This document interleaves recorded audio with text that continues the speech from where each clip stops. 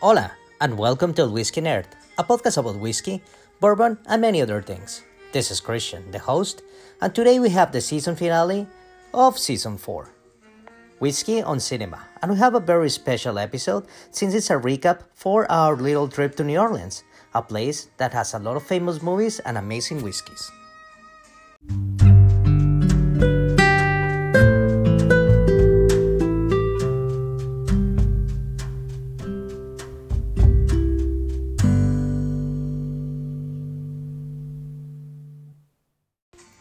All right, season finale. First of all, I want to apologize for the delay on this in this episode right now.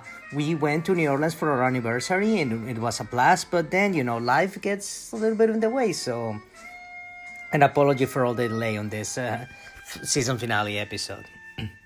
Talking about the movies, there's plenty of movies set up in New Orleans. Just to name a few is Streetcar Named Desire, Interview with the Vampire, Benjamin Button, Wanted, which is a very, very fun assassin movie, X-Men Origins, the part when they go and see Gambit, The Expendables, a movie classic, Easy Rider, and Live and Let Die, which is a Bond classic. For the places that we travel, there's so many places that we went to see.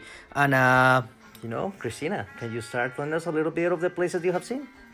Sure. So, we went to a variety of different, restaurant recommendations and bars and stuff like that. Obviously, classically being on Bourbon Street was a lot of the locations we ended up at. But one of the first treats actually that we did on our first full night there was we went to Sylvain's, which is famously known for their chicken sandwich, and it was ridiculous. But this isn't a show about food. This is a show about drinks. So, but for real, if you can go and eat the chicken sandwich at Sylvain's, make it happen. So, I am not the whiskey drinker in the house, so I had a drink called the Mexican Firing Squad. That was tequila with pomegranate and habanero. So it was more of like a kind of a spicy take on a almost margarita-ish, but also had the sweetness with the pomegranate that was insane. And then Christian went with a New Orleans classic of a Sazerac. Yes, the Sazerac, it has the classic ingredients are 1.5 ounces of rye whiskey. It can be done with cognac too, but whiskey is the traditional one. 1/4 ounce of absinthe, a sugar cube, and 3 dashes of Peychaud's bitters. Yes. So, talking about Sazerac, that was another location that we visited. Yeah, so beautifully, very close to where we were staying, near the French Quarter was the Sazerac house. And they had, you can do free tours. You just have to sign up because of COVID. They are limiting the amount of people that are in there, which was great. But we let them know it was our anniversary. We got some stickers. So a lot of people wished us a happy anniversary as we walked through. And that was really sweet. And they have this fantastic 3-story whiskey display that was like, according to Christian, goals. But... went through a lot of different history with things. There's different samples you get along the way. You get to see the distillation kind of process. So I'll turn it over to Christian to talk about it a little bit more. Yeah, it was fantastic. They were on the Buffalo Trace Distillery brands, and I got to see a lot of their whole collection, a lot of very special E.H. Taylors, a lot of cool Buffalo Traces, some little lowbrow Southern Comfort, and the Sazerac Rye itself. And, the Sazerac Rye is the one and only New Orleans original. It symbolizes the tradition and history of New Orleans. Rye whiskey actually dates back to the 1800s, around the time when saloons developed coffee houses, which is a thing I learned on the museum, that when it was kind of frowned upon to have bars, so they were coffee houses, wink, wink. And kind of coffee house. Yeah, and they began leading the streets of New Orleans, and then it was at the Sazerac Coffee House on Royal Street where the local patrons start serving toddies made with rye whiskey and the Peychaud bitters, and this drink became the Sazerac, and it was the first American cocktail, which is very interesting. We also learned a lot about the bitters, and we got to purchase a full set of different ones, especially the chocolate one. That was very, very interesting. Sure. So yeah, they do have a bitter tasting as well, and it definitely hits you, and you understand why that's not something that you would just have too much of. But It was really interesting going through the entire thing. There's like a virtual bartender experience and like actual bartenders as well going through different drinks. And it's not just whiskey drinks. They did have a rum cocktail as well that was dangerous because it was went down a little too smooth. But then, you learn about how to taste whiskey and to appreciate the full like senses and all aspects of your tongue and everything like that, so it doesn't just like punch you right at the tip of your tongue and then you don't end up enjoying it. So that was actually a very good learning experience for me to appreciate it a bit more. And also they have a very nice store, which it was we did some damage. Did some damage there. All right, some of the other locations we went to see was the Bourbon House. And this was an interesting one because it was on an actual anniversary day. And I made let's say a tactical error of booking two different buffets. The first one was the Court of the Two Sisters, super recommended for brunch, but it was a lot of food. A jazz brunch, and it has like classic like Creole cooking food there, and so it's heavy if you want it to be, and it's outdoors on this beautiful garden patio. With the jazz band and everything, but it was while it was October, it was also 85 degrees. So yeah. And also, having that hefty meal, I felt like encouraged to let's go to the House of Bourbon and see what we can do there. And damage we can get into. They do have a selection of hundreds or I don't know. They have like 3 major blackboards with so many bourbons. I was inclined to say hundreds, but they had at least 100 bourbons there. And they have a lot of different flights, some of them that I already tried before. So it was very, very, very interesting. So one of the bourbons that I tried in there, it was a very, a local one, which it was, let me see which one's the local one that I tried. The local one was Left Bank, which is Louisiana, New Orleans bourbon. It was, as I remember, a little strong, not overly sweet. It was a little different, but I like it. The second one was Old Soul from Mississippi. That was vastly different. It was bitter, and it had didn't have the amount of sugar than all the other bourbons. And the third one was the River Basin Rye, also from New Orleans. I haven't tried any of them, and it was sharp, not as sharp as other ryes that I have tried before. So that was one of the flights that they offer. And then I made one of things that I have never tried before, never seen. The first one was a Fistful of Bourbon from New York. It's made by the master blender of Balvenie. It's an American whiskey.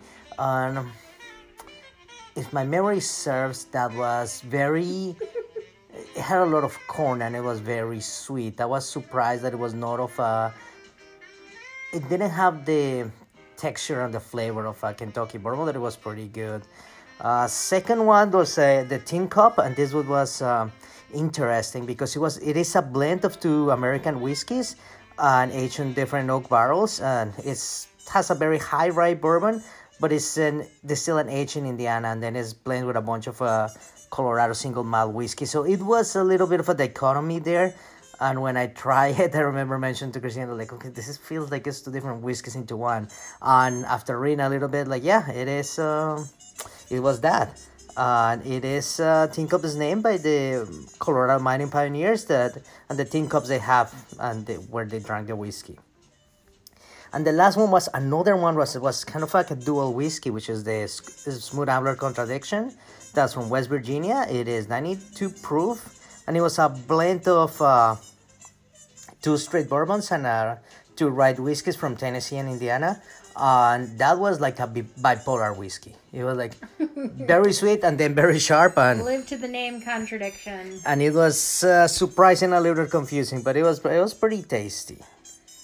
And then to top it off, we let them know that it was our anniversary, and despite being pushy on getting Christian a pour of Pappy, which he was not interested in, they came over and brought us 2 cups of what looked like a milkshake, and they asked if we were lactose intolerant. We started laughing because, fun fact, we are.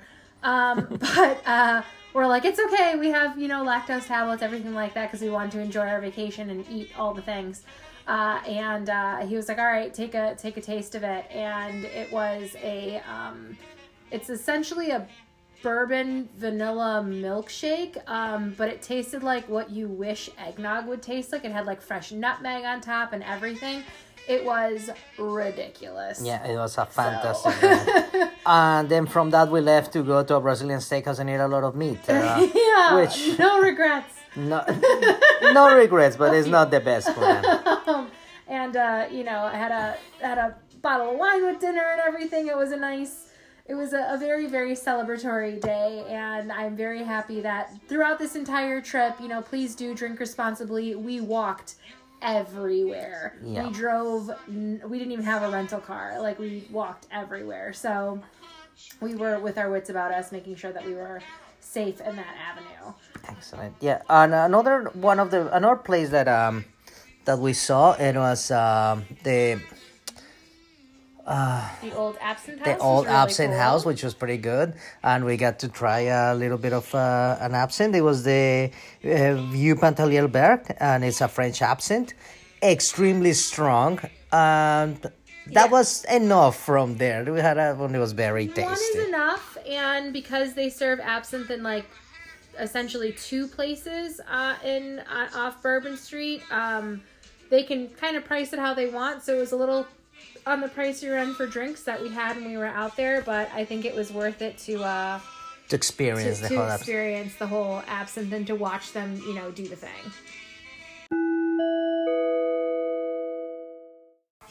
One of the things that it's a good reminder to have, we usually don't fall for them, but it was a good reminder to have. It was don't fall for the tourist traps. We saw the Pat O'Brien's, which is, the whole, like, very chain-like restaurants and with the drinks. And renowned for their hurricanes and everything like that, but it was not worth the money, the time of the experience. I tried to have mint julep, and it was just basically shown from a hose and with a bottle that just plastic that said bourbon brand bourbon, and it was very chemically, and I couldn't finish it. It tasted like gasoline. Yeah, it was really bad, but I'm not one to waste a drink, so I trudged through it, and then mine was just straight sugar. It was there are much better bars you can go to on Bourbon Street if you want to have the full New Orleans experience, such as the Drinkery. We went to twice because we enjoyed it so much. They had, if you're not a bourbon drinker, there's a lot of different availability, but they have a really good selection. Some of the ones that you tried from there. Yeah, the Drinkery, I gotta say, they have 2 live bands in there. It's spectacular. The service was great. Very knowledgeable bartenders, and it was a really cool environment. I gotta try the Lagavulin, the Nick Offerman 11 version, the new special edition.